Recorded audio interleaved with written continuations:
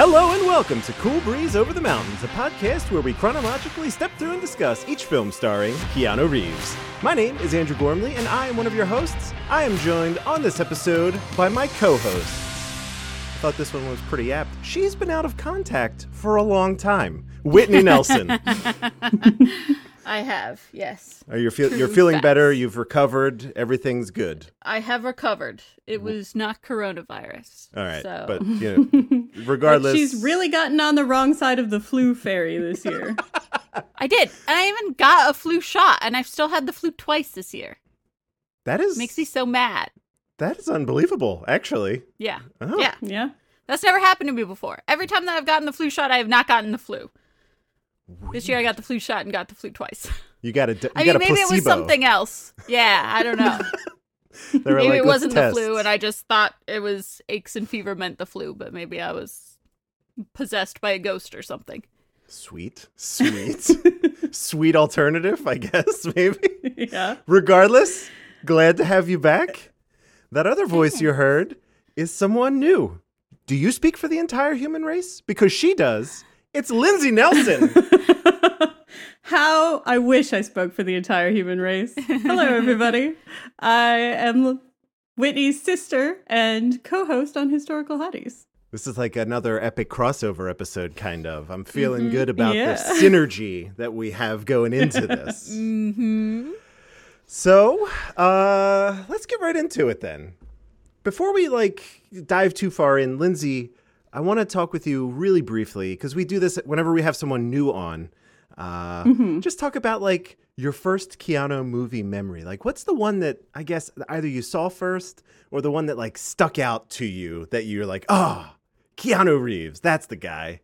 Well, the first memory I ever have of Keanu Reeves movie related stuff is Speed, because it was one of my mom's movies. Yeah. My mom always has a couple of movies that she's watched a lot, and so they help her fall asleep.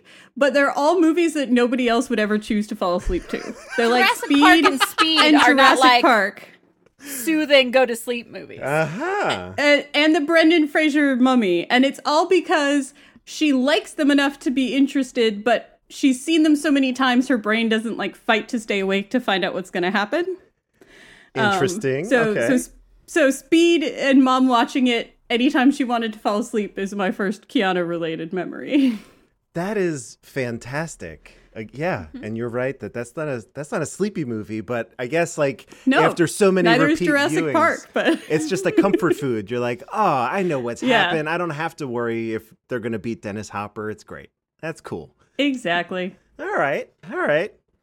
And the other thing that we do is we try to get a little gauge to see where you are top 3, top 5 Keanu films. I assume you have maybe lightly been following along just because Whitney has been doing this thing. And obviously you've been with us since the I've beginning. listened to every episode of Cool Breeze Over the Mountains. Oh, wow, there you go. Incredible. She hasn't seen all the movies, good. though. It's actually I haven't seen all the movies. It's probably for the best. I have, but I've listened to every episode, so.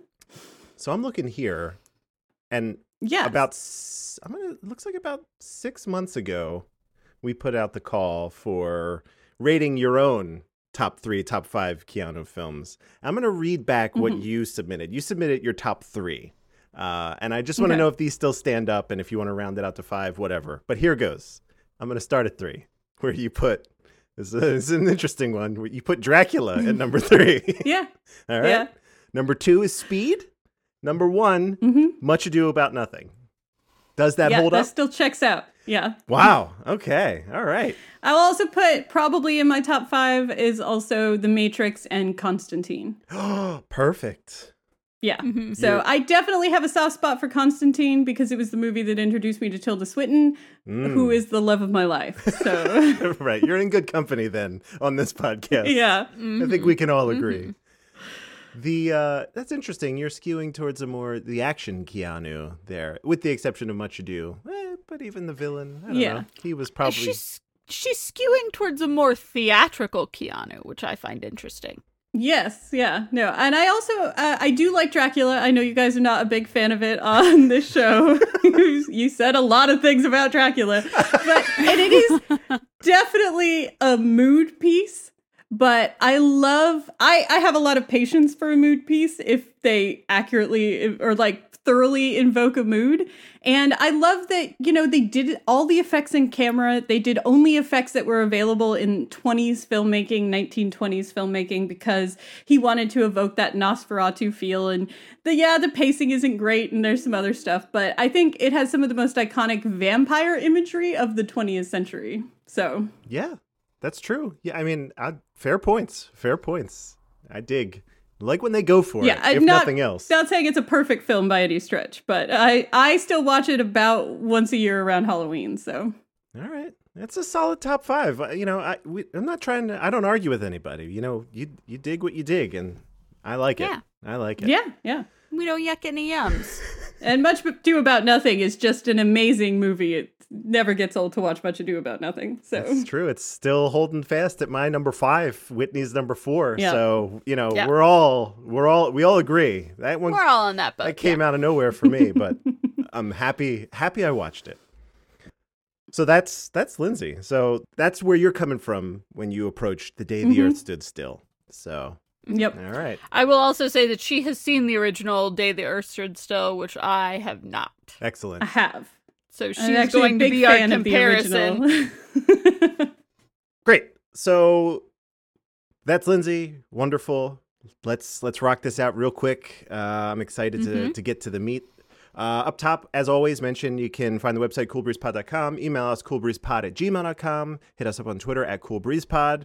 We have 2 wonderful emails that came in from listeners I'd like to read here real quick. One of our favorite listeners, Zoe P. from the United Kingdom, wrote in, wishing you well, obviously. So sorry to hear Whitney is not well, sending her lots of positive thoughts and hankies. So sweet. Yeah, Zoe's the best. Thanks, Zoe.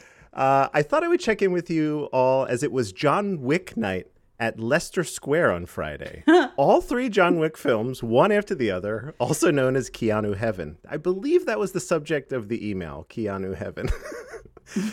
As predicted, it was a complete massacre. Not just, I'm going to say, I know it's Keanu, Kiki? I don't know, doing his thing. But myself and Lisa, another listener, getting positively trashed with JD and Jin ably assisting. There were no coherent thoughts from us on the films, apart from Keanu's blue boxers in the first one, Ruby Rose getting the best job ever in the second one. I'm assuming that's the pat down. Very good in that one. Yeah. And then the third one is a blur. The bag was full of empties, the sweets had been eaten, and it was time for an oobs home. I friggin' love that. Yeah. I'm going to say that all the time now. An oobs home. An oobs home. Yep. Good fun was had by all. Major love for anyone who did the guns, lots of guns line in John Wick 3. Looking forward to the day the earth stood still, or as Keanu calls it, the day my career stood still. Ooh, burn! Zoe's bringing the heat. Ouch. So thank you, Zoe. That's awesome. I hope you dig this episode when you get to it. Melissa C. also wrote in to say, not sure how I stumbled on it, but your podcast is fantastic. Thanks for making it. You're very welcome, Melissa. That's awesome. And she also follows up, I do think you were all a little harsh on Street Kings. Looking forward to your review on Knock Knock and Siberia. They were so bad. I screenshot these when we get these. I send them to our group chat, and I believe, I think it was either myself or Whitney. I think we were just harsh enough on Street Kings. Yes, that's what we said.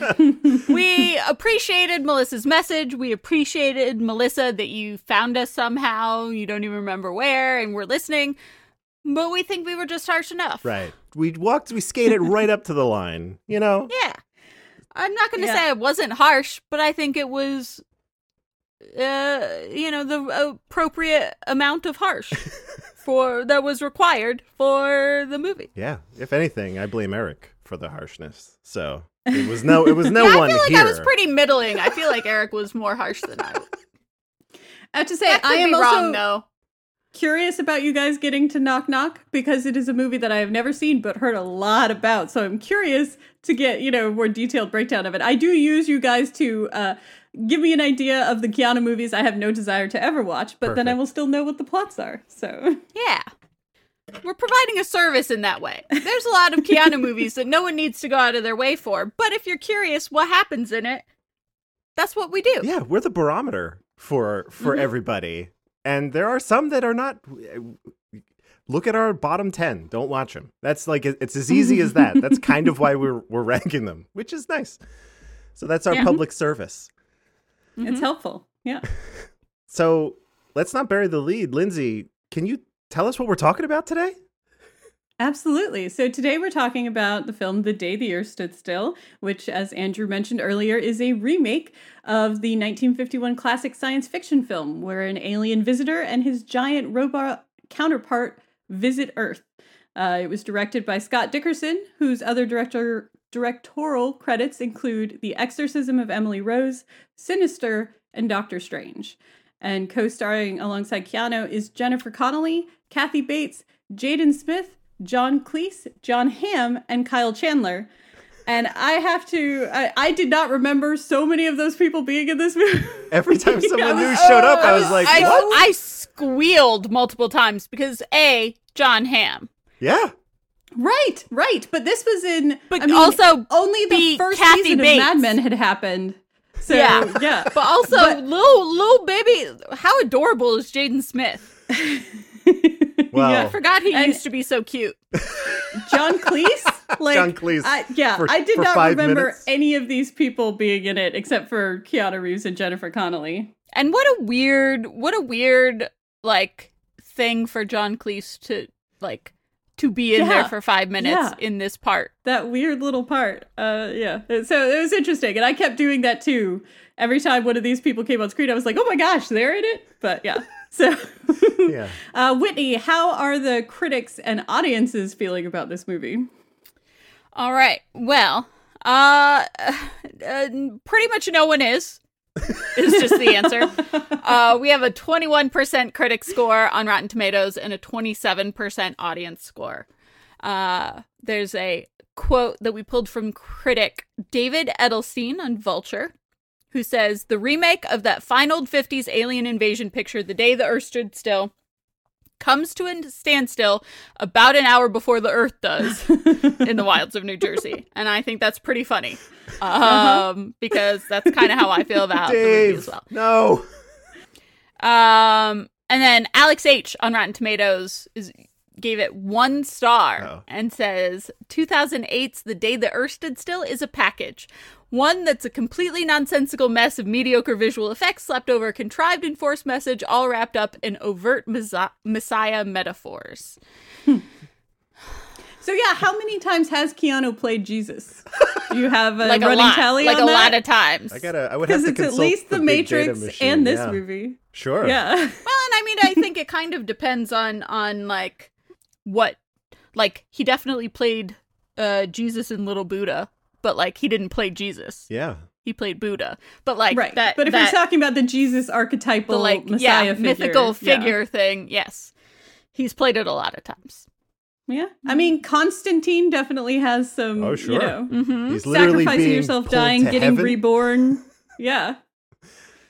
Again, I would love to hear from Lindsay first here. We kind of just do the rundown of, did this movie work for you? And you have the background, as I heard, of the having seen the original, so you have something of a more interesting comparison to be drawn there. So if you would like to kick us off, I'd love to. I actually have a question before you start talking about your thoughts and whether or not it worked for you. Yes. This is so, and Children of Men came out right around this, so there's clearly like a we're ruining the earth thing happening in the collective consciousness. For all that we paid attention to it. Yeah, I mean, it just got worse from there, but yeah, it's heavy-handed in this movie, but it was heavy-handed in a lot of movies, and clearly it wasn't heavy-handed enough because we're still doing it wrong. But was the original The Day the Earth Stood Still, like, was it such an environmental message? Or was, like, the impetus something else? It was about nuclear war. Okay. So it's because we kill everybody is why they came instead of we kill the earth. It was immediately post World War II. Yeah. And it was dealing with the ramifications of we dropped nuclear bombs on people. And so when he comes down to talk to Earth and say, a civilization of other planets have noticed you, and we don't think you're appropriate to join the civilization of planets, was that humans were inherently too violent and destructive. I mean, listen, I can't argue with them on either point. No. Right. It's true. I can't argue with them on the 51 point or the 2008 point. We are both of those things. So now you can go ahead and do your thoughts. Before we got into it, I just wanted to talk about, because the whole time that I was watching this, I was like, this couldn't be what the 1950s no, they were not talking about global warming in the 50s. Right. Even though scientists were aware of it since the we started tracking information for it in the 1860s. But yeah, it still wasn't really a thing in the 1950s. But so I actually was kind of, okay, so generally this movie did not work for me, but it worked for me more than I remember it working for me, because when I first saw it was when it came out, and I was a snotty teenager, and I had been a big fan of the original 50s one. I still am. And so I was just constantly comparing it to the original. Watching it again a second time with like more space from it, while I still don't think it's a good movie, I don't think it's as terrible of a movie as my first feelings, because I was not really directly comparing it anymore. I was just trying to watch it as its own thing.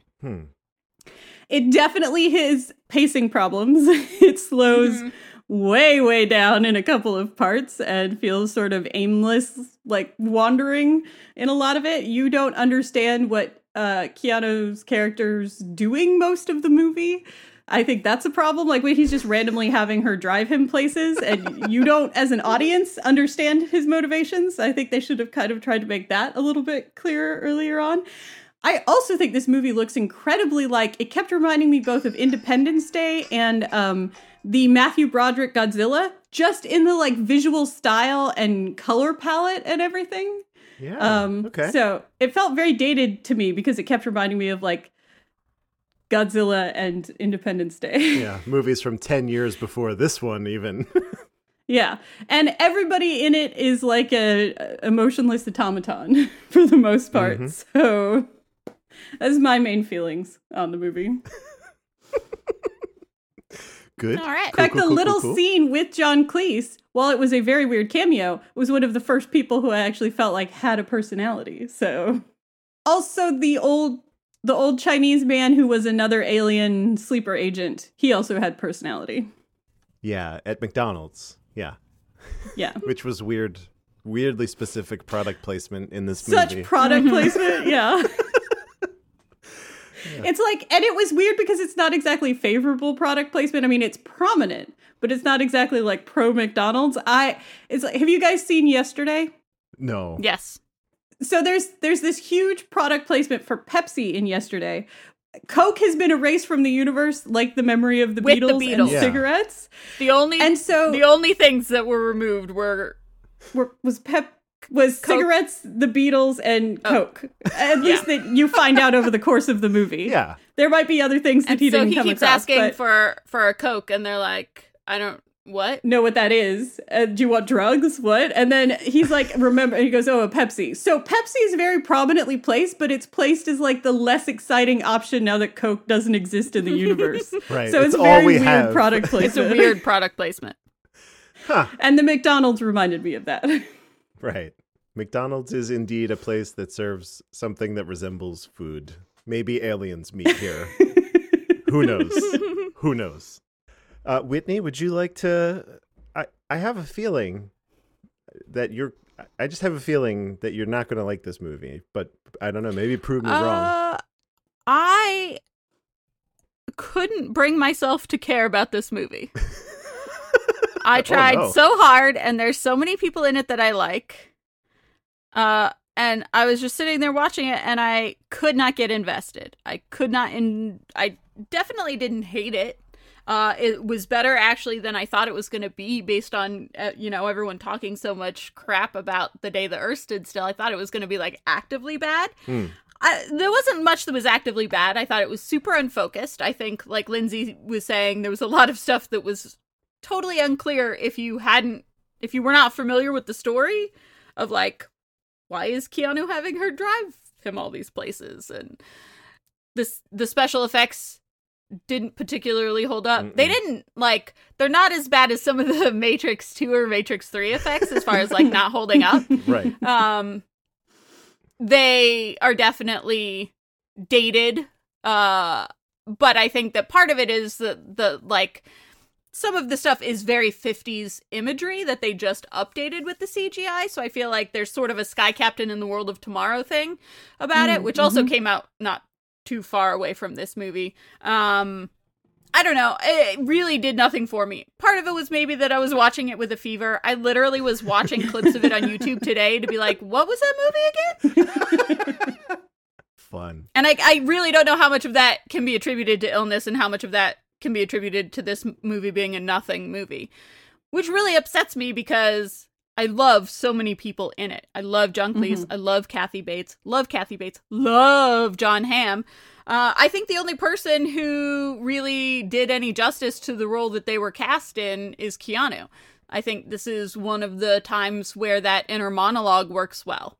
I think that the sort of stony-faced, not emoting thing that he always gets shit for, when you can see that internal monologue happening inside, it works because he really adds a lot of depth to it. And I think you could see whole worlds of stuff we didn't understand happening at the same time that he was totally deadpan and not emoting at all. And I thought that that was really great. That was the only thing that I took away from this film really at all. I hated the John Cleese and him doing math competitively or whatever. That shit drives me nuts, and I don't know if it's just because I hate math or if it's just like... There's not even numbers there. It's all letters. I think it's people just like doing advanced equations in movies is a little hack. Yeah, it's just like a shorthanded way to say these people understand things you'll never understand. Yeah. And so much so that they can like actively edit one another's things as they're doing them. I don't know. I hated that part. But I did like him looking at the solution on the board, looking down at the newspaper article, and then just immediately like jumping into that he was all caught up on what was happening here. I thought that was a good acting moment from John Cleese. I agree. And I'm not saying John Cleese did a bad job. I just don't know why he was That's role. an annoying movie trope, yeah. But I hate when people competitively do math. I'll solve it. Yeah. Let's solve it together. Or just say you're really smart. I don't need you to be doing math I don't understand to know that you're smart. Yeah, he is the... well, yeah, they mentioned like that. Those people aren't our leaders. Let me take you to this guy who is... Yeah. Which I think is nice of Jennifer Connelly, but pretty naive too. This world has never just scientists. Like, oh, you're the smartest people. Oh, well then you get to make all of our decisions. Yeah. That's not how it works. We do the opposite as a general rule. Now I'm sad. But I think that's part of the thing of them trying to both be and not be the original movie, because the professor character is a bigger part in the 50s one. So I feel like they felt that they had to include him. But I think that's a lot of their unnecessary running around, is trying to hit similar plot points as the first one while not being the same story as the first one at the same time. Yeah. But anyway, this movie is like a void. I can't feel anything about it or remember anything about it. I don't remember any editing. Oh, no. I don't remember any score. Like, and that, this was also while I was watching it in addition to, like, now talking about it. It's so average. And that it's not bad. I was more or less entertained, but I was never engaged. And I feel like that's the big difference. Like, it's one thing to be passively, like, have something in front of your eyes that you look at, and it's another thing to be in the story. And I was never in the story. And I don't remember any of the technical stuff about it, because it was all adequate. Like, none of it wowed me. None of it was too terrible. I really liked the nanobots, and I hated the competitive math, and that's all I have to say. Nanobots, good. Math, bad. Yes. Put it on the box. Send it out. Yeah, exactly. Stamp it, ship it. That's it. All right. That's all she wrote. Well, and there were a couple of interesting ideas in this movie that I don't feel like they used to their fullest advantage. I did think the nanobots were cool. The way that they started eating away the guy's suit first. Yeah. Oh, and man. then, like, the restraints on it, the big robot guy, and then the glass started, like, cracking, and that was cool. That was my favorite part of the movie. And the fact that they ate elements around them to make more Yes. nanobots to be a plague that killed the humans. Made more sense actually that in the first one that robot is just supposed to kill everybody individually, which sure, given enough time he could do. Right. But given enough time, I could run away from that robot. this is a much better plan, I think, especially because this movie's message was removing humans so that the Earth could survive, whereas the first one was just like, we have to stop you from getting out into space because you're not civilized enough to interact with the rest of us. So, Yeah. It wasn't like trying to safely remove humans while keeping the rest of the biosphere. So the robot could just blow up a bunch of stuff and it would be fine. But also the idea of space travel where you basically have to clone a body from the environment that you're going to space travel is, I think, a very interesting idea that they did not use as much as they should have. That was super cool. I don't know. I think that as soon as you start getting into like body switching stuff, it gets very metaphysical, and they were already so preachy about environmentalism that I feel like they couldn't get into the like what makes you thing, and that's always where it goes. Like that's what Altered Carbon is about. Mm-hmm. You know, it gets very preachy about the like ideas of having clones and being able to transmit your consciousness and all that kind of stuff. Interesting idea, and I like the way that they do it in Altered Carbon. Yeah. At least the first season. I hear the second season is trash, and I'm not interested in watching it. But Oh no. But anyway, I think it gets into a very like preachy religious consciousness, I think therefore I am sort of a thing, and I think that they couldn't have gone more into that because that takes away from all of the other preachiness that they have in the movie. And I don't say preachiness in a I should find a different word for it because it was very heavy-handed. In agreement with the message of this movie. Right. Some of us, most of us gotta go. No. Yeah. Well, I mean that's like Avengers. Like yeah, Thanos is a bad guy, but also is he wrong? Yes, Whitney, he's very wrong. There's lots of reasons because that's not the way you fix. Let's not get into a whole Avengers debate, but it wouldn't work is all I'm saying because he's removing half of all life, so you still have the same amount of resources for the same amount of people. But let's not. We won't dissect Avengers. It's a different podcast. I just mean the idea of like getting rid of a bunch of people is good for the planet. I'm with you if like by all life you mean plants and animals, because then yes, the resources diminish with the people that are consuming the resources. But when it just comes down to people, there's too many of us and we don't take care of the planet. Not great stewards. You're right. No. And I definitely agree with this movie saying that like it can be screaming at us in the face and we literally still won't do anything about changing our lifestyle. Like, we'd rather keep a more comfortable lifestyle for the next 20 years than survive past the next 20 years, which is literally what we're starting to look at now. So, talking about 20 to 30 years, if we don't do something in the next 10, could be the extinction of the human race. And that's not like the extremist science. That's like the middle... Okay, we're not here to talk about climate change either. But I don't disagree. Is here to talk about climate. I think that the aliens are correct. Mm-hmm. Good. So when I say things like preachy or heavy-handed, I'm not saying that they're wrong. But I'm then just it's saying still heavy-handed. they really hit you over the head with it. Yeah, it's more effective to bring somebody around to your message by making them empathize with the point of view than just by lecturing at them about how they should feel. Yeah. Agreed. Andrew, how'd you feel about this movie? I saw this in theaters. I remembered that I had seen it in theaters after I had watched it again. And again, it's one of these things, had not seen it since, just like Constantine. Mm-hmm. And this movie is like absolutely on the nose. It's cliche. It's messy. But I still liked it. So I was like, at some point my brain shut off and I was like, it's just popcorn, right? Like, let's just have some candy, right? The movie that this reminded me of, like in recent memory, was I should have wrote Prometheus, the Ridley Scott alien continuation. Yeah. For a lot of reasons, but a lot of the criticisms that people threw at Prometheus are what you hear about this movie too, where it's like the storyline is a little convoluted, the dialogue is not very good, Like I see the similarities, and coincidentally, I really enjoyed Prometheus too. Not as like an alien movie, but just as like, oh, I like this as its own standalone type of thing. Yeah, I'm with you on that. If you try and make it an alien movie, you enjoy it less than if you just watch it as a sci-fi movie. If you took it as canon Alien, Ridley Scott actually ruined it. But again, this is not an Alien podcast.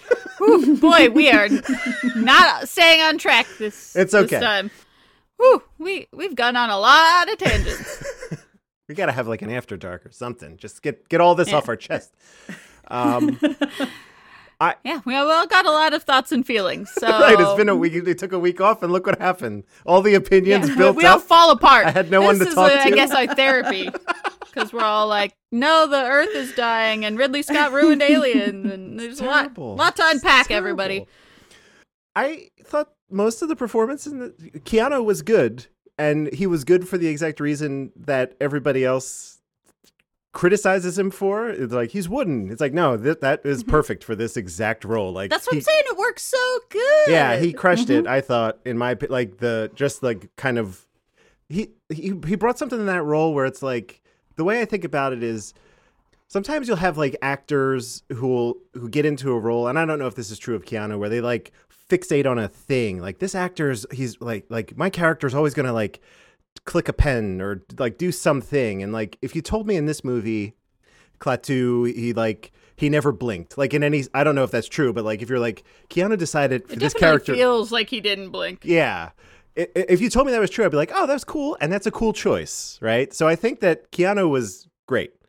Everyone else was like themselves, kind like Kathy Bates, but also not. Kind of. It was like a tragic misuse of Kathy Bates' abilities. She's great in that kind of role, right? And I just feel it felt like a little off in this for some reason. And the same with like, I just think it's because all the characters were massively underwritten, is what I feel pretty much, like it was. That's it. Yeah, they were trying to do whatever they could with what they had, but their characters had zero personality. So right.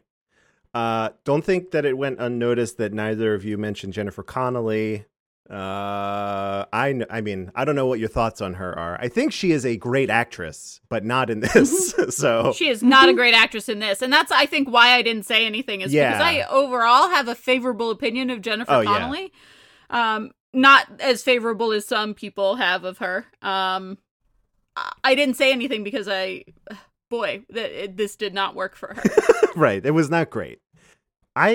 The thing that just bothered me, and this happens in a lot of movies, is like, I feel like nobody knows how to write kids other than just being insufferable. And like, I just every time he was on screen, I was like, I already saw it, but probably back when I first saw it too, is like, this kid's going to ruin everything. Like, he's going to, like, the world is going to die and it's going to be his fucking fault. And so I don't know. There are good examples of kid performances, probably, but this was not one of them. So this was like both of the kids in the War of the Worlds remake too, like the older brother and the younger girl. I was like, God, I hate these kids here too. It's just not doing it for me. I don't like them as a plot device, I guess. Yeah. But it was so cute. His curls were popping. Yeah. Right. Yeah, I mean, Jaden Smith was an adorable kid, but outside of The Pursuit of Happiness, where he was like acting with his dad, I don't think he's ever really done a good performance. Like, I mean, I don't know. I can't really speak to his talent at all. I don't remember him in The Pursuit of Happiness because I don't remember most things, and this like is not a fair thing to judge on. Right. I don't think I've seen him act in anything else. I think it's just those two things. But he's adorable. Yeah. He was, he was as good as he could have been given what he was given, I guess. Mm-hmm. Some of the CG in this movie is very bad. And then some of it was very striking for me. And I don't know if it was like a mix of like practical stuff. Like, for instance, a lot of the, like when the nano robots destroy that stadium, visually, I like that. I was like, I'm willing to overlook that it's a little rough around the edges, but I was like, as a visual, that's awesome because it's like gone. Mm-hmm. Mm-hmm. And then from editing was fine. Cinematography was really cool. Just a couple shots, right? Like when they go out to the middle of the forest, one of the numerous driving scenes, she takes him out like the middle of the forest. The orb is rising up from like a lake, and there's like all silhouettes of them and stuff. I was like, oh, this is really neat. The lie detector scene was framed like beautifully, like it's just a super wide shot. I was like, this is great. Yeah. So there were like some standout things, but overall, it's like, this is not like top 10 movie, and it's not bottom 10, but it does fit right in this like nebulous middle area. I have no idea where I'm going to put it yet, but it was. I don't know where I'm going to put it yet either. Yeah, it was like fine. It was, it didn't offend me, but. No, that's what I'm saying. Like, that's why I really have so little to say. It's fine. Capital F fine or lowercase f fine? I don't even know. That's how fine it is. Oh no. Yeah, that's. It's just so it does not need to exist. I'm not mad that it does. Yeah, it's not. That's about how I feel about it. All right. Do we have any other thoughts on the day the Earth stood still? I don't think so. We do not. Oh my. I think it's time. It's been too long. It's been too long. Let's get Charles in here. Pop quiz, asshole. There was a time when I had the need to learn from you. Oh, what the hell do you know? Lose! I don't lose! I win! You got a lot to learn about sportsmanship. Oh my goodness. Pop Quiz Assholes, our very own Quizzo show where the host asks each of us 3 questions. If one of us gets it wrong, the other has a chance to steal. If they get it wrong, the other person has a chance to steal, assuming they remember the remaining answers. Charles, very cagey about not repeating the answers. It's so unfair. Like, I have to use my short-term memory. Oh my God. Points this season are not cumulative and only determine who wins the episode because, again, we just can't let Whitney run away with the game again. We just can't it might be that she runs away with the season, but, wins the war, but loses a few battles, that sort of thing. I now like to turn it over to the keeper of Keanu knowledge, the master of minutia, and the teacher of all things trivia, Charles Nolan. Hello, everybody. Hello, Charles. Hey, Charles. I missed you. I missed you as well. If I had the capacity to miss anyone. Oh, wait. What? All of a sudden, Charles Nolan is a cyborg or something, are you an android, Charles? Very unsettled. I was in hypersleep. It's an AI, maybe? Charles? I cannot confirm that. For governmental secret reasons. Whoa. Before we get into it, it should just be worth noting that you can actually follow Charles on Twitter now, @the Nolan. So go ahead and do that. Nolan is spelled Nowlin. That's it. Should have did that. Yeah. But that's okay. Follow me on that bird machine. Okay. So, I guess Lindsay will be first? Is that how it's going? That is how it's going. Okay. I'll start the music. Lindsay. In what year does the opening scene take place? Is it A, 1921, B, 1925, or C, 1928? I think it's 1928. That is correct. Nailed it. Off to a great start. Nice. Moving along to Whitney. In the motorcade that comes to take Dr. Benson, how many cars are there initially before 4 more join them on the highway? Good Lord. Are there 2, 3, or 4? I really can't remember. I'm trying to mentally draw up the picture and I cannot. So I'm going to say 3. 3 is incorrect. Steal. Andrew. 2. 2 is correct. Yes! Barely a motorcade. I guess, yeah. That's true. Andrew. Okay. What is the name of the military academy where the government takes everyone? Is it A, Fort Bragg Military Academy, B, Fort Linwood Military Academy, or C, West Point Military Academy? I think Linwood sticks out? That is correct. All right. Feeling good. Back to the top. Lindsay. When Klaatu uses a vending machine to get a sandwich, what kind of sandwich does he get? It's tuna, I think.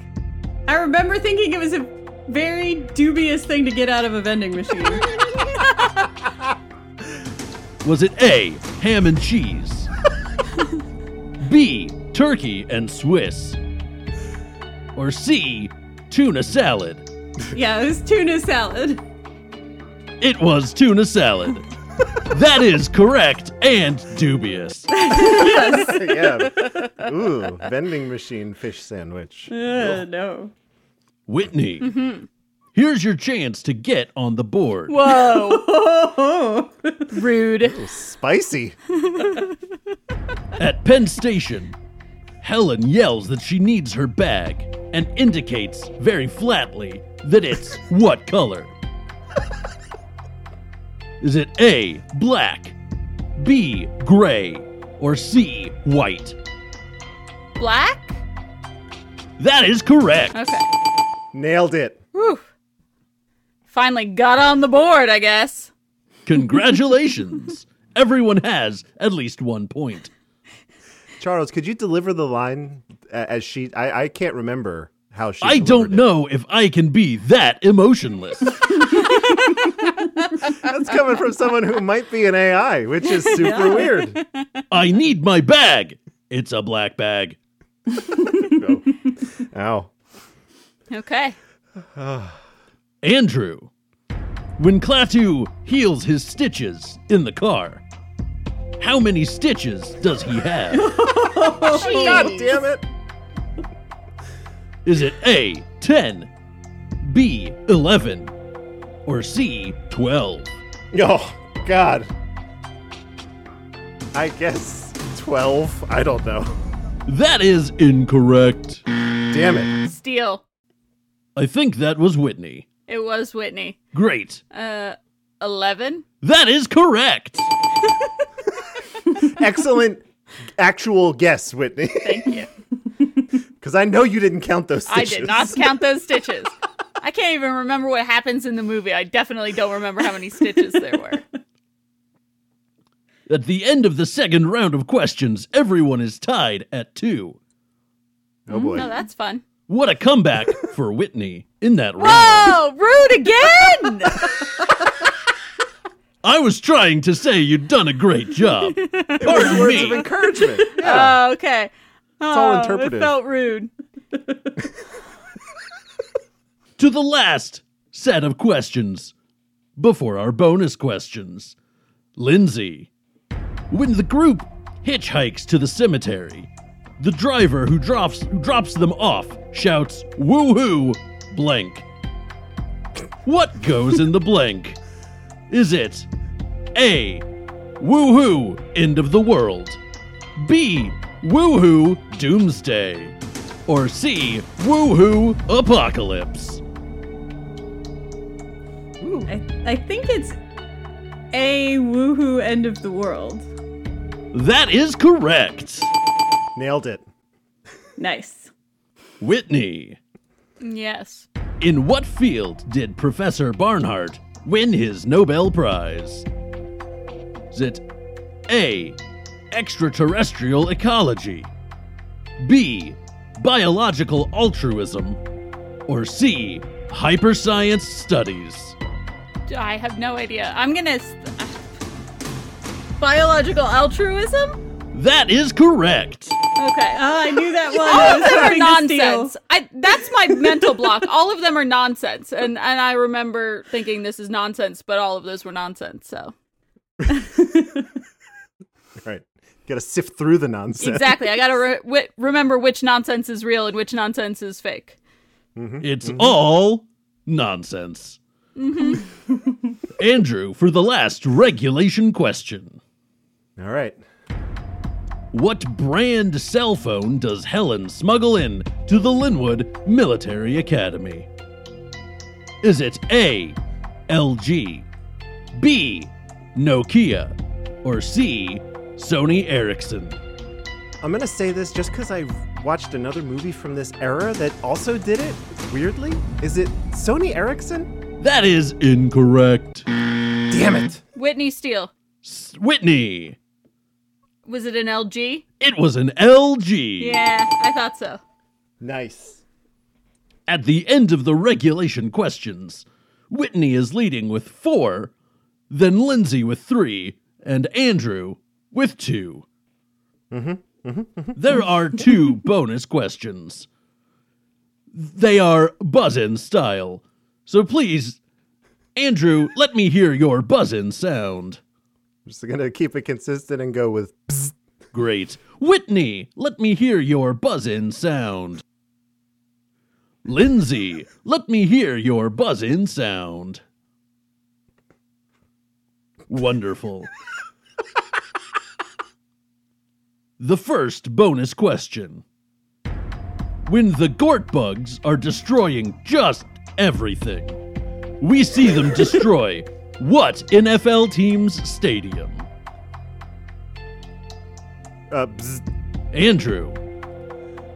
I hope this is... sportsing is not great. I'm going to go ahead and say the Giants. That is correct. Yes!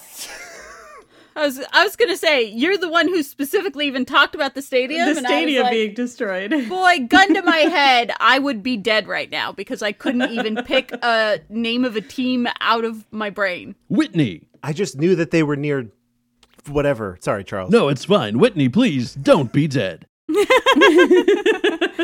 I'm just saying, I can't even think of a team for a stadium. That's why they were near New York. The New York and I was like, Giants. I don't. Yeah. And Jersey doesn't have, or maybe Jersey doesn't have a team, so they're all about the New York teams. Correct. Thanks, Charles. The final question. And I'm now realizing I might needed to have prepared a tiebreaker. So Whitney, please get this one right. That feels favoritist. I don't like that. All right. I'm kidding. I am prepared with a tiebreaker. We all know that Gort is impressive. But what does Gort stand for? Oh, God damn it.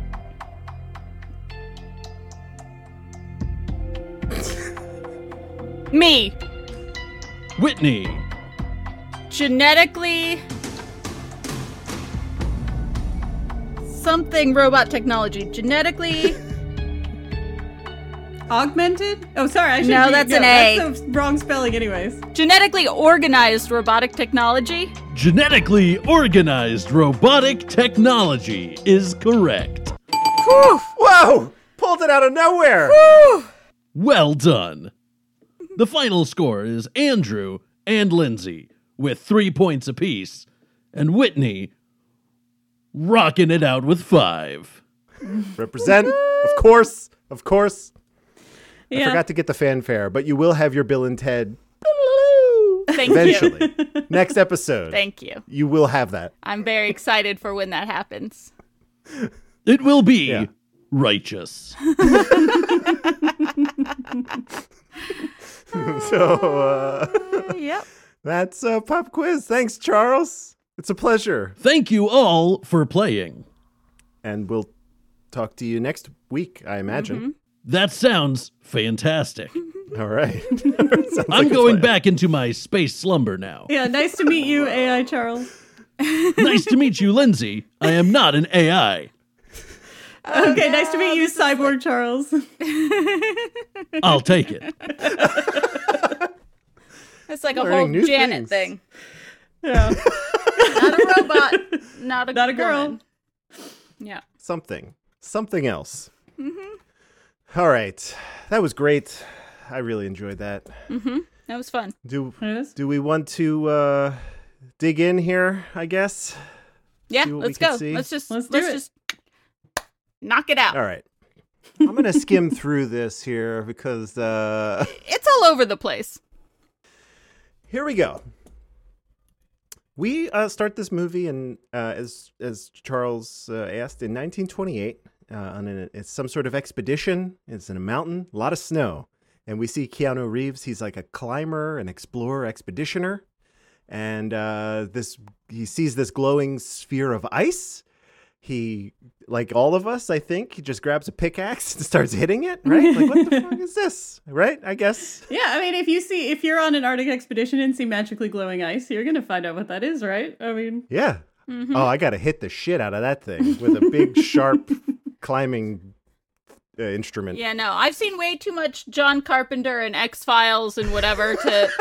I would be like, how fast can I get out of here immediately? Not, let me damage this. You're not an Arctic explorer personality. It's true, I'm not. I'm not.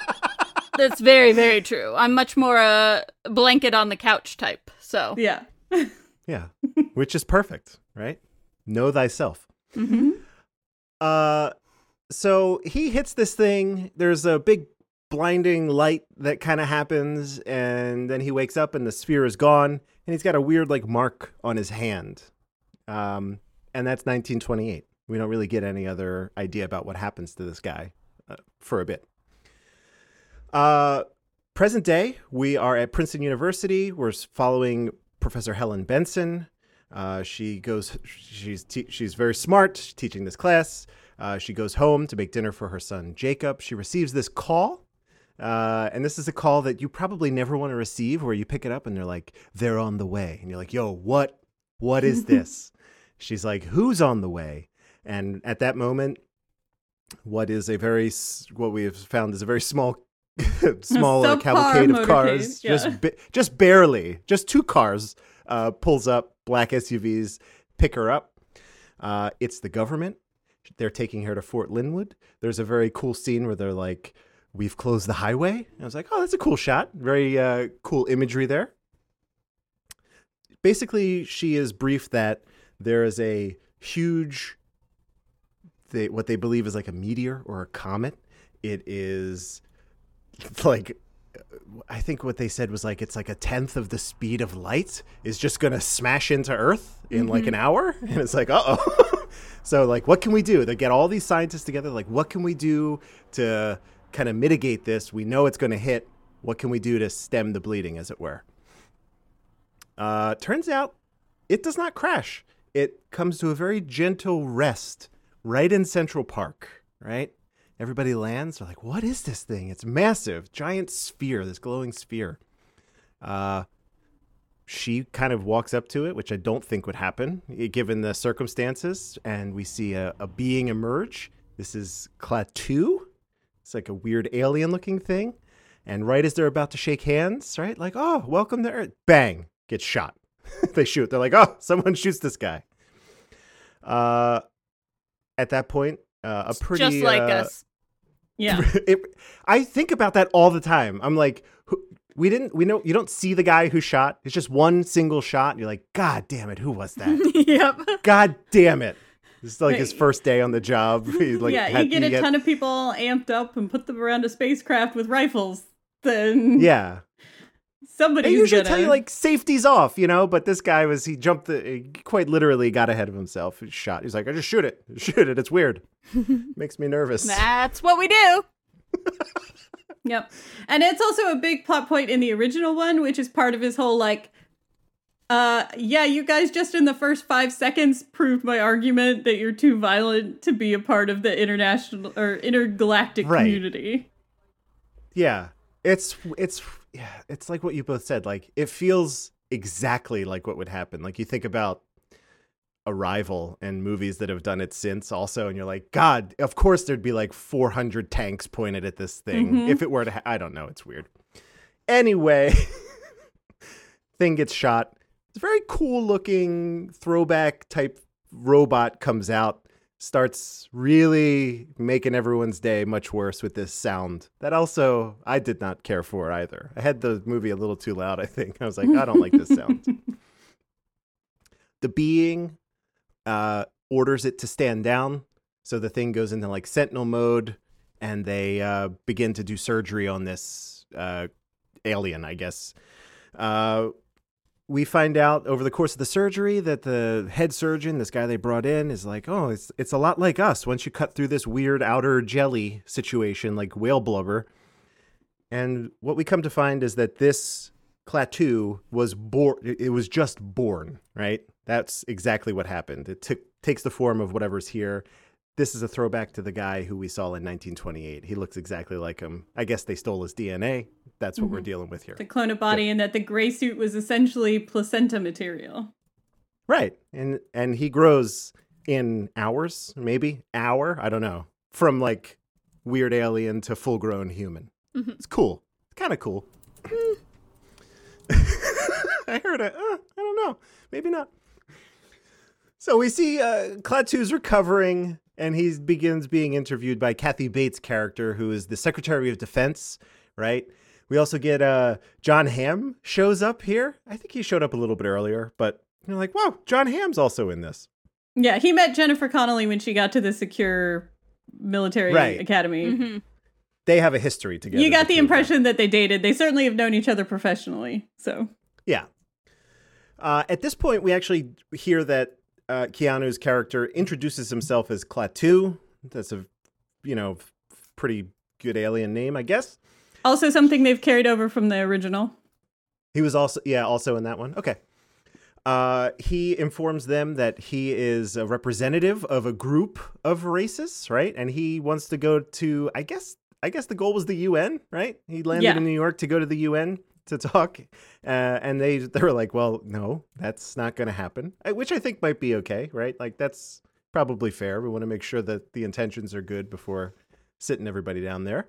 I don't know, though. Like, that's the U.S. making unilateral decisions for the rest of the world, which while I would credit that we do that, I don't know. We do that. So far, no lies detected. Shoot something on sight because it makes us nervous. Don't let them talk to the rest of the world. Yeah, it's all ringing very accurately. Yeah. Check. Yeah. Check. So everybody's curious, like, what do you want? Why are you here? What the hell is going on? And he's not very cooperative. And part of it's also, you could see it in his character. He's like figuring out like what hands are. It's kind of a cool, like very wide-eyed, like figuring out what this body is. I thought that was pretty neat. Yeah, he mentions that it's really well. That the body's going to take some getting used to, and that it's very different from. Yeah. Mm-hmm. So it was neat. I enjoyed that. So he's not cooperating. They're like, well, here's what's going to happen now. We're going to torture you, which again, check, right? Like they're going to drug you and take you to a secure facility. So Dr. Benson, Jennifer Connelly's character, volunteers to do this, but instead of drugging him, she gives him, I guess, saline. I think that's what it was. Just nothing. And then she's salt like, water. Run. She gave him salt water. Yeah. Good. How did she know that wouldn't kill him? I don't know. We'll see. Because he's in a human body. They've typed the DNA by then. He'll be fine. She tells him to run, but, he's being confined right now. They take him to an interrogator for like a polygraph thing. I thought the scene was really cool. It was shot well. It was just these two in a room, and it's this awesome looking, like, it's like a bunker type space. It looked really cool. This scene was my second favorite scene after like the first initial nanobots reveal. How did that guy get the interrogator? That's like the most thankless job on earth. Like, you got to figure out what this fucking thing wants. And he's like, just go through, I got to ask you a series of control questions. Like, what's a control for an alien? I don't know. And they do story-wise fix a lot of problems by having already said that he's in a human body, because otherwise, you stated with the drugs, you don't know how anything's going to affect him if it was an alien body. But by having already said, put himself in a human body to come to Earth, you know that his human responses should be the same. Right. Mm-hmm. So that's cool. I appreciate it. So he gets out. And it was actually kind of cool. Apparently, he can anything electrical. It's actually nebulous what the hell he could do, because he was able to control like lasers also. But whatever, he sends a signal back through the lie detector, makes this guy literally go horizontal in a chair, which was neat. And then he broadcasts that loud signal again, makes everyone's ears hurt. They all get paralyzed. He walks out. It's great. He gets to a train station. He has a tuna sandwich from a vending machine, and this makes him violently ill. He passes out in the bathroom. That's not why. He still has a bullet in him, or a bullet wound, rather. Yeah. He is able to get in contact with Dr. Benson, Jennifer Connelly's character. She's at home with her son again. They get the call from the train station. It's like, doctor, your patient is here. You have his medicine. She's like, oh, I get it. They go. They give him the little, when they first extracted a little bit of his, I guess, placenta tissue stuff in a little tube. He takes that out and just like Vaseline puts it on. Bang. Instantly healed. Pretty cool. And some other stuff happens, you know. It's a lot of chases, a lot of driving, right? It's like... These are all the random errands. Yeah, they go to like Newark. Meandering, Is any of them important? I would say not really. One of the only things, they do go to McDonald's to meet up with the guy who's apparently another alien in a human body who's been here for years on like a scouting mission. Yeah. That was pretty cool. But other than that, none of it's really worth anything. That guy had a couple great lines too, where he's like, he's like, they're terrible. He's like, they're destructive and they don't give a shit. He's like, but I love them. And I'm like, oh, I think these little things that like begin to change Klaatu's mind over the course of the film. I don't know how much that contributed, but pretty cool. Probably I mean, I would assume that it contributed more than anything we said. Yeah, because it made him consider, he was like, because that guy not only said, we should go through with the plan, they're not going to stop destroying the planet, but he also said, I want to die here with them because they mean so much to me rather than go back to my own planet with you. Yeah, that's true. That's true. And then they leave. They're like, okay, time to run another errand. I got to go to all right, cool. Yeah. somewhere else in New Jersey. Got to return my mattress. I have some dry cleaning on this planet that I need to pick up. Yeah. At this point, we see like a worldwide panic happens, right? The looting and the plundering. Again, not really making a strong case for ourselves here at all. And again, U.S. being U.S., they're like, there's this giant robot, and we know he can do some damage. Let's shoot some missiles at him and shit. None of that works. It's pointless.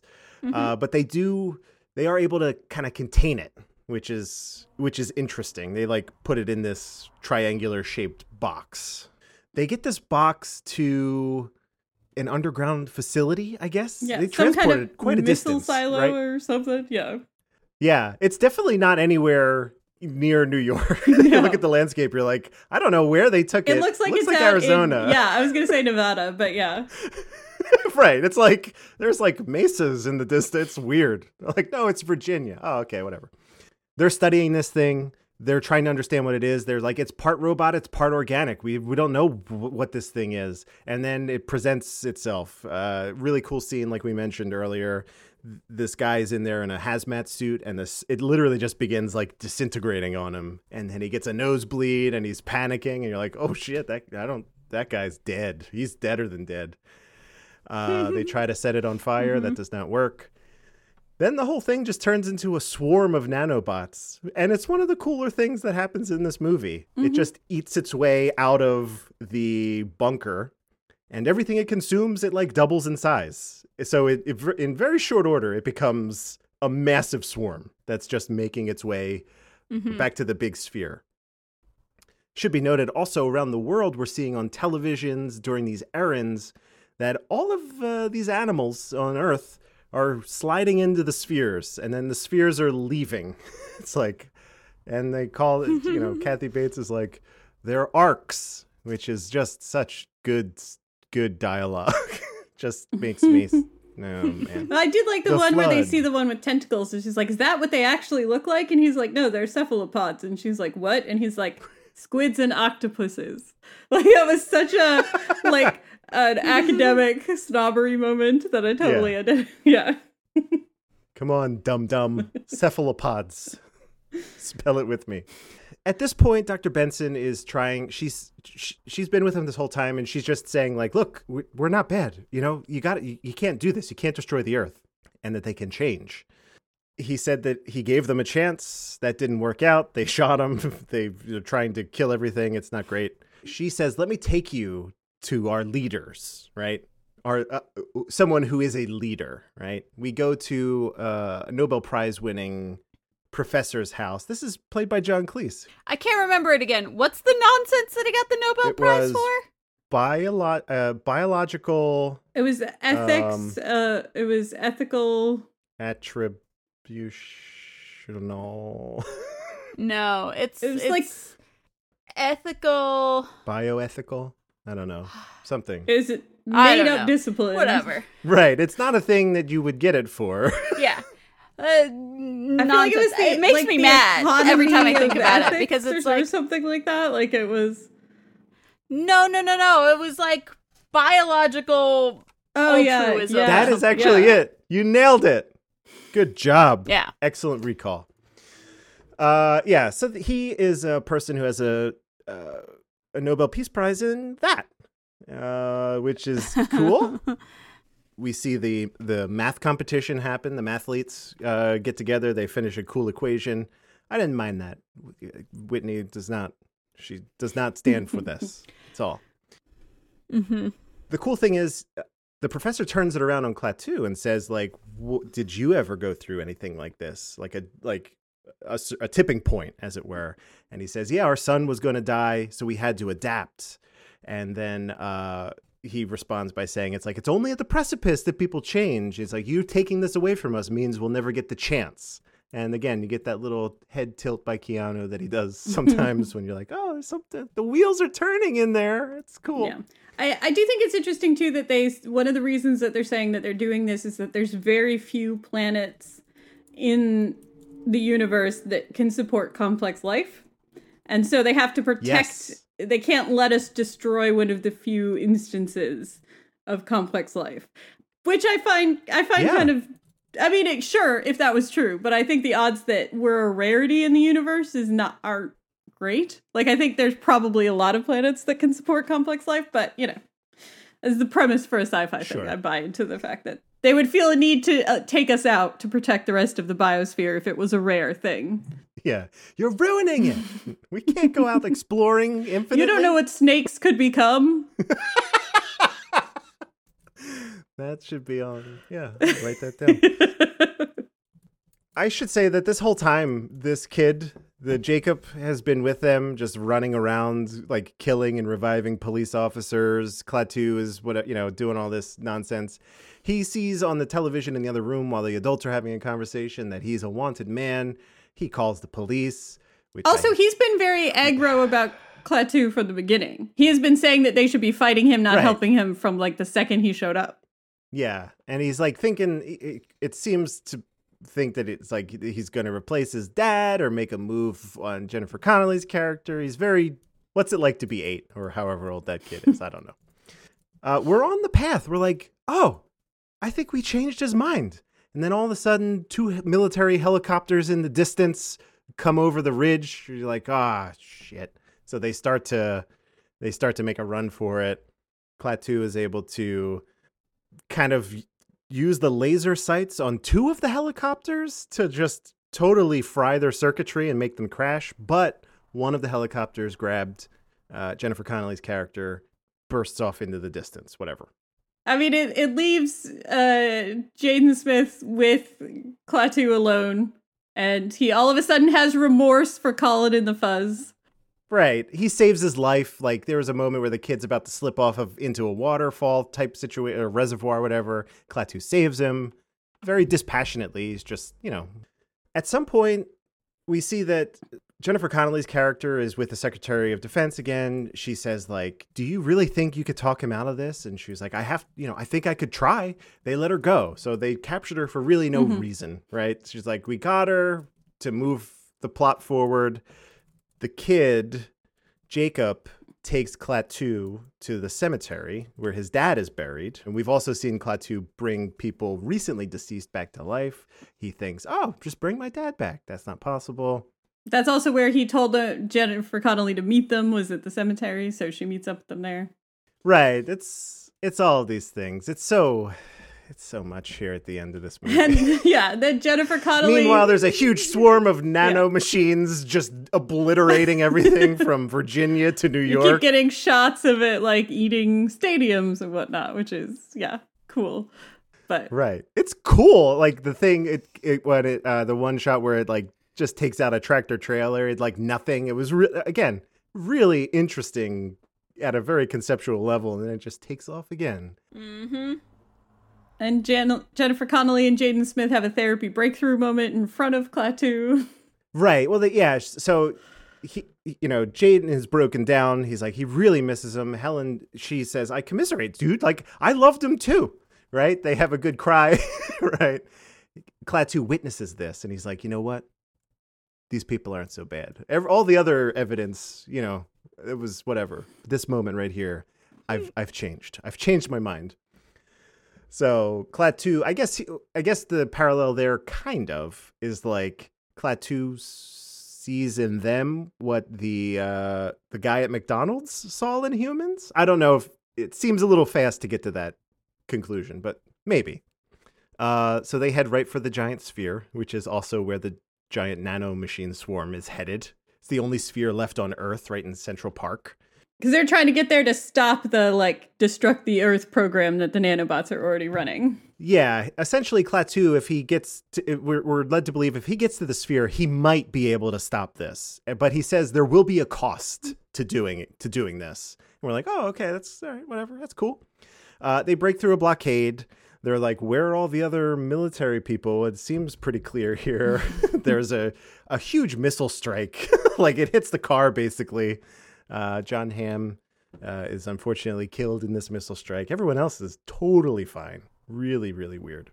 Nanobot Cloud arrives, is swirling around Central Park, destroying all the trees.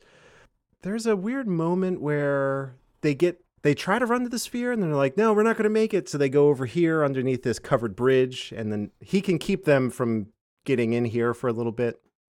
It's too late. They already have both of Jacob and Jennifer Connelly's character have nosebleeds. It's already begun. So what he decides to do, just like Keanu in a lot of the movies he's in, he's like, I'm going to help here, right? He transfers, he touches them both on the arm. He absorbs all the nano machines into his bloodstream, so they're saved. He runs out towards the sphere with some effort. It looked really difficult. Puts his hand on it, and a huge just burst of light happens, and we see that across the Earth, electronics don't work anymore. More cars go off, televisions go off, Times Square shuts down. You're like, oh, that was the cost, right? For no electricity anymore, no electronics, I guess. The sphere begins to leave. Jacob says Klaatu didn't die. He just became one with the sphere, I guess. And that's it. That was the movie. It actually ended a little bit more abruptly than it did I end thought. pretty abruptly. Was there was no little wrap up. Yeah, the sphere is going up. No. We're like, what the hell do we do now? It's like, no. Sphere leaves. They're like, he didn't die. He's one with the sphere. Smash cut to credits. Done. I'm like, okay. There was one little moment that I thought was interesting was after Kathy Bates let her go and they're trying to get to the sphere and she's arguing with the president over the phone about, no, we need to let them go and get to it. I think she's trying to talk about it or whatever. And then the president basically, orders her to do the missile attack, to not let them get. If you really think the world is ending, that's the point when you stop listening to orders. Like, what are the consequences for you if you really think this is humanity's only chance? What are the consequences of disobeying the president at that juncture? Like, if you think you're all going to die anyways, it just... Yeah, get that sweet I told you so moment later, maybe. So, I guess this is the question here. Would you ultimately recommend someone to watch this film? They're like, oh, I heard about this movie. You would only hear bad things about this movie, actually. So, despite that, would you recommend someone watch this? I would not. I would say that it's not like a terrible, painful experience, but I do agree with Whitney that it's kind of a nothing experience. So I would not recommend it. I would say if you're interested in this story at all, while I don't hate this one as much as I originally did when I first saw it, the original is still better. So if you're interested in this story, just watch the 1950s one. Whitney, what do you think? Yeah, I don't recommend it. I'm not going to try and actively stop you like I am with some other movies. Like, if any of you see Ellie Parker, I will come fight you. You will get slapped by Whitney if you watch Ellie Parker. Yeah, if you try to stream it, she'll delete your account. If you play it on if you somehow found it on DVD, she will break it. I've learned how to hack just so that I can break your computers and prevent them from seeing Ellie Parker. Good call. Good call. But I also, like, if you want to see it, see it. I'm not going to stop you. It was entertaining, but it was like, there's literally nothing to say about it. Right. So I'm not going to go out of my way to say someone should watch this movie. But also go for it if you want to. If it's on TBS, whatever. Get some pho, nurse your hangover, watch this movie. That's fine. Oh, now I really want some pho. It's the most hilariously middling recommend we've had in a while. I will not recommend this either. But basically what Whitney said, like, if you catch this, if it's on whatever, it's not offensive, right? It's got some good things about it. It's got some bad things about it. This movie is kind of like a very small encapsulation of Keanu's career, just smushed down into 2 hours, right? And you're like, peaks and valleys here. So I don't recommend it, but you could do worse. You could do worse. There is far worse, even sci-fi, than this. So I looked at the rankings while we were talking about this to try and figure out where I was going to put it. Yeah. And I think it's a really good example. Out of 44 movies that we have seen, I am putting this at number 22. Dead center. As dead middling center as it's possible to be. Dead center movie that there is. So it's right between The Replacements and The River's Edge for me. Yeah, I'm close. I'm pretty close to you there. I'm actually I'm going to be at number 25. That would be between below The Matrix Revolutions and above River's Edge. So that's what I'm thinking there. Lindsay, where would you put this if you were just given what we have of your top 5? Is this number 6? Yeah, on my list of 5, this is number 6 for sure. Okay, it's good to know. Hey, it's always good.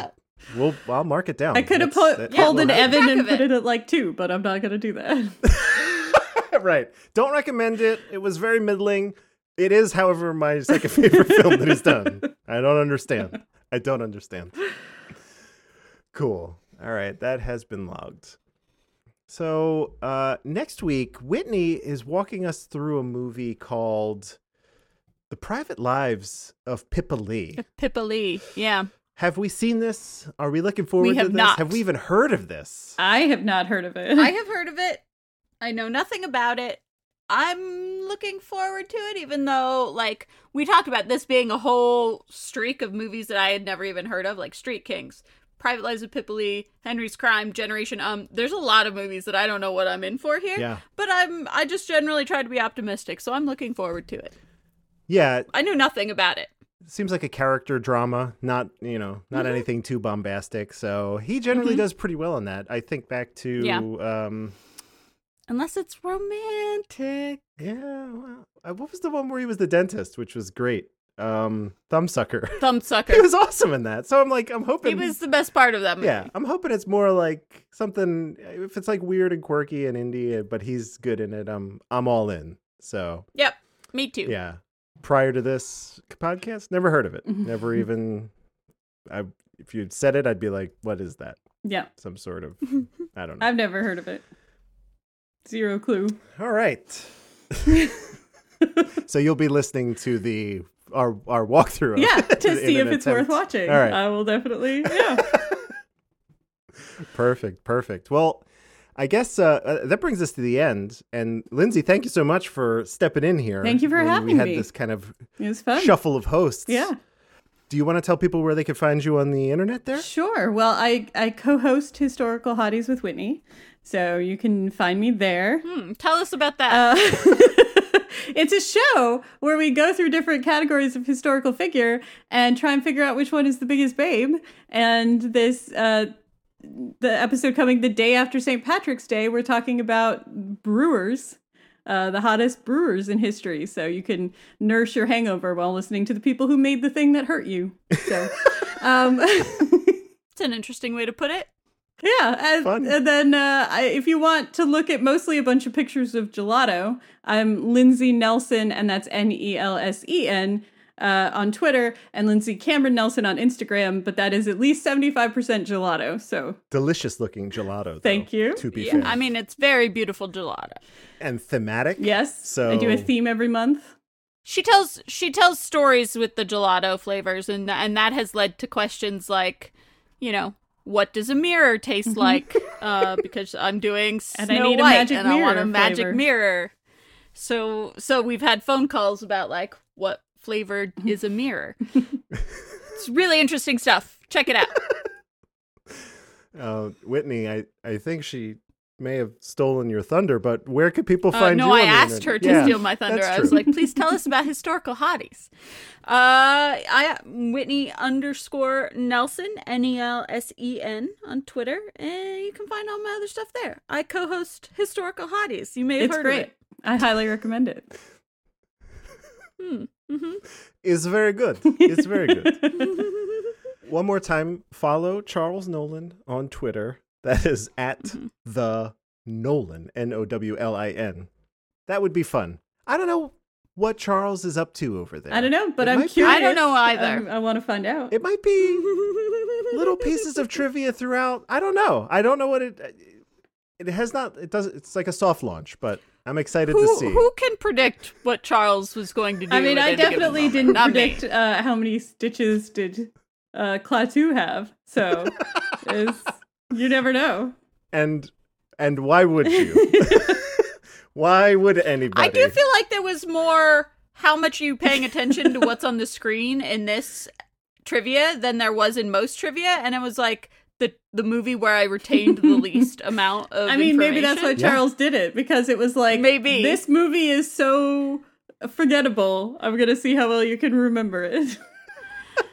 Maybe, because usually it's like, when he's like, what beer did they drink? I'm like, oh, I can remember the label. It was this, or whatever. And this one, he was like, I couldn't even remember how many cars were driving on the highway in the motorcade. I was like, I do have to say, it pulled me out for a full 45 seconds when I saw him get a tuna sandwich out of a vending machine. So, I mean, that did... You're like, come on. There you go.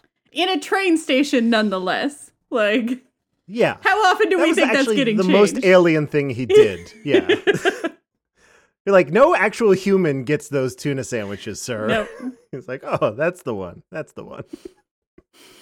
So you can follow me on Twitter and Instagram at Dark Driving, and then head over to YouTube, search for The Primary Storyline, where I do live streams teaching people how to edit video and do cool stuff like that. So you shoot something on your phone, you want to make it look nice in the end. That's one thing you might want to check out. So you pick up a new skill, do something like that. You look at gelato, listen to Historical Hotties, learn some video editing. It's incredible. Wash your hands, don't touch your face. Yes, for God's sakes. Wash your hands. Wash your thumbs. That's what they said. People don't wash they wash their hands, but their thumbs are sticking up. Are their and they thumbs don't wash their thumbs. Not attached to their hands? That's weird. Why are you guys not washing your thumbs? I know, and that's what people said. Like, doctors have said that's the problem. You've washed your hands, but your thumb is the part, and that's what usually touches your face. If you like, and I'm like, God, people are weird. It's like those people that don't wash their legs. That's neither here nor there. Let me on that non sequitur. Here we go. I don't wash my legs, Adrian. I don't like it. I don't like it. Trickle down does not work. It does not work. Thank you all for joining. What are you doing that gets your legs so dirty, Andrew? Who knows? The song. We don't have any more song left. I can't be excellent to each other and party on, dudes.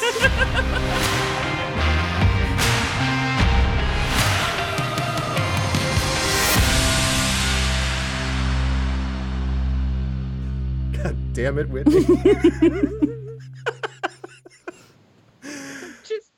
I'm just saying. saying, most of the time my legs are in pants. And you still sweat though, right, Whitney? You only need to rinse sweat off. You're on the opposite side of the fence. That's what's happening here. You're on the opposite side of the fence. I don't know if this is contrarian. I just feel like there's you have to get all the places the bacteria go. And they don't go to your knees. What about behind your knees, though?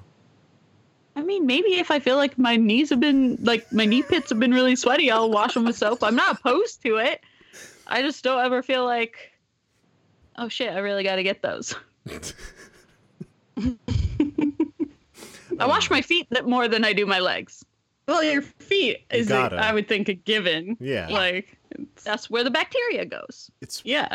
Your feet, your belly button, behind your ears, like, those are the... It's clutch. You got it. There's no discussion about those. It's not. No, and I do all those. I don't always do my knees. I can't or my calves. Ever since that was presented to me, people very strongly saying, I don't wash my legs. That's the only thing I think about when I'm in the shower now. I used to have like great thoughts in the shower. You know, it's like a very healing, it's warm, you have great, you know, and now all I can think about place.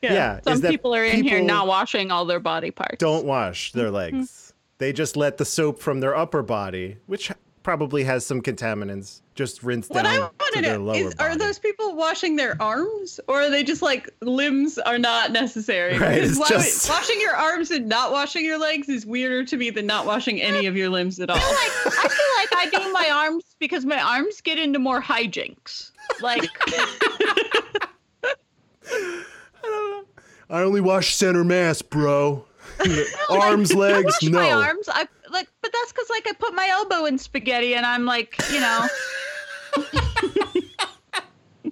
washing dishes in a big tub or whatever. Like I carried piles of dirty laundry. Like I feel like I do more stuff with my arms than I ever do with my legs. It's weird. I don't know. Okay. It's just weird. Spaghetti elbow. I don't know. I mean, hey, I get it. I've been there. I get it. Right. Who hasn't put their elbow in a bowl of spaghetti? That's what I want to know. I mean, I can't specifically remember doing that. That's how let I me know mix if you've the never sauce. put your elbow in a bowl of spaghetti. We're keeping all this. It's fine. It's going in. Because I got to get to the bottom of this. People, please write in at Whitney_Nelson, NELSEN. Do you wash your legs? No. I don't care if you wash your legs or not. Don't tell me that. Tell me if your arms get into more hijinks than your legs do. That's what I want to know. Yeah, if you're tweeting at me, do your arms get into more hijinks? That's the real question. Have you ever experienced spaghetti elbow? Specifically. Pasta elbow. But I mean, like, gardening, you get dirt on your arms and stuff. I'm never like knee deep in waste. It just doesn't happen. You went straight to waist with like leg things, whereas you were talking about many things that you're elbow deep in that aren't necessarily waist. But with your knees, you're like immediately it's sewage. I can't tell you the last time I was underground strolling through the sewer system. It just doesn't happen that often. I mean, clearly you have not been trying to like track the Ninja Turtles or anything recently because... That's right. But I have not. Wow. That's factual. There we go.